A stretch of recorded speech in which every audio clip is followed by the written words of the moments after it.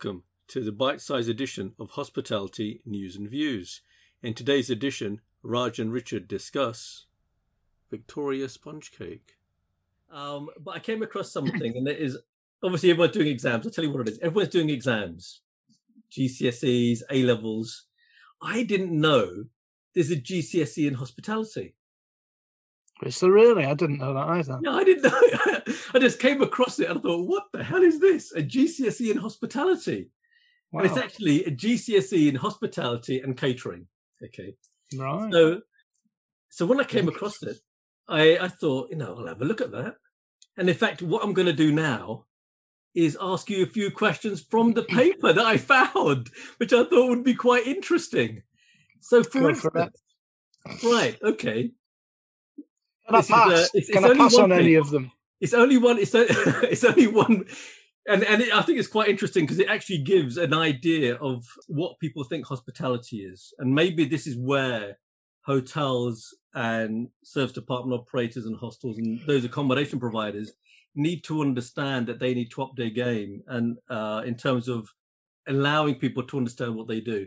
So, question 3 on this paper was: state the method used for making each of the following: white sauce, Victoria sandwich, and short crust pastry. And I need to explain the process, or state the method used.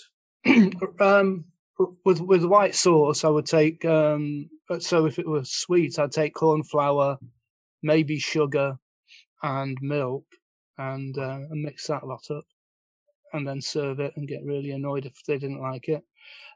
Victoria sandwich. You mean by that? You mean a Victoria sponge? I think it's actually saying state the method. I've got no idea what that actually means because you're giving a recipe, and method is. And to be honest, I read that question. I thought, has that really got so much to do with hospitality?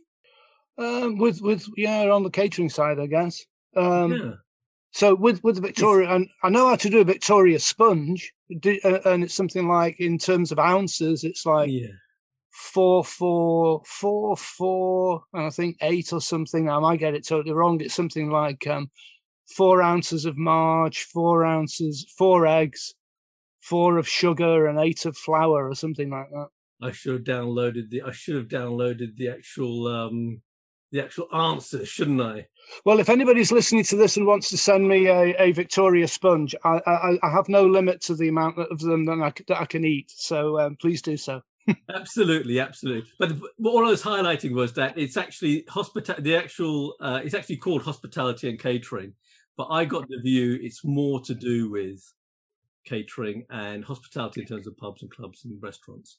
Yeah. So it was good that there was a GCSE out there, but actually, it's giving a view of hospitality. That's actually, I accept it, but it's not all what hospitality is about. Hospitality is a huge area. And this actually comes down to one of the things that's been very interesting over the last month or so. We discussed it in one of the previous podcasts, and that was staffing shortages. So staffing shortages, there was a survey done by, I think it was National Hospitality Magazine or something like that. And they surveyed a lot of people across the country, and staffing issues were the number one problem of coming out of the pandemic. And it was really interesting to see, and this was right across the country, in Cumbria, Suffolk, Liverpool, everywhere. The people who are running the business were saying their single biggest problem is finding staff. And it's very easy to fall into this thing, it's all to do with Brexit. But actually, the reasons given by a lot of the people who were contributing to this survey were actually, one, people have actually been on furlough for a long time and have started to look for other career paths. That's the first thing. Secondly, people are, because they've been on furlough, because they've seen what's happened to the hospitality industry, there's so many hotels closing and restaurants closing, etc., they're less secure in their career path than they were before. And the third thing is what's happened over the last 18 months has actually given or cemented this idea that actually it's an interim job. You're a student, you work in the pub, you work in the restaurant, while you're a student, and then you go out and do a real job when you finish. So this whole concept of career and understanding what hospitality is, there's actually almost like a hole in terms of just a gap of what it actually means to work in hospitality.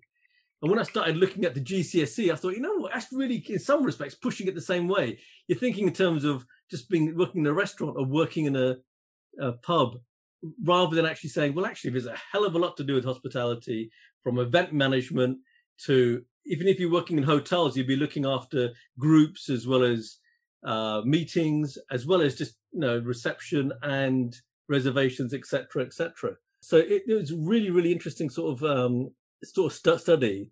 And I was just thinking that actually coming out of the pandemic, the attitudes of the owners and of the industry have to change in terms of bringing people on board, and not just saying, well, it's because people are not here anymore.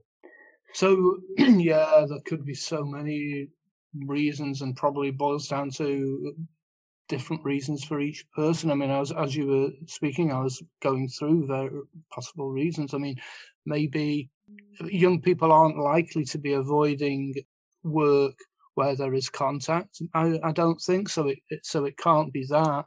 There are fewer tourists, and so therefore from overseas, maybe there's, it's not got that kind of more exotic appeal of, catering to foreign holidaymakers. Goodness knows, or it's hard to know, isn't it, really? Could be pay, although pay is bound to increase with a shortage of supply of labour. Well, look at London. Their restaurants are actually fighting over chefs at the moment.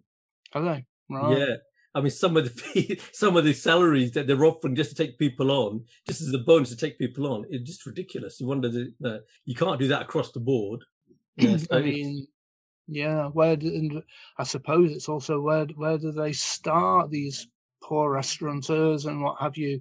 They've been very uncertain about the stocks of the stocks that they will be keeping, because next week all of a sudden they're closed down again.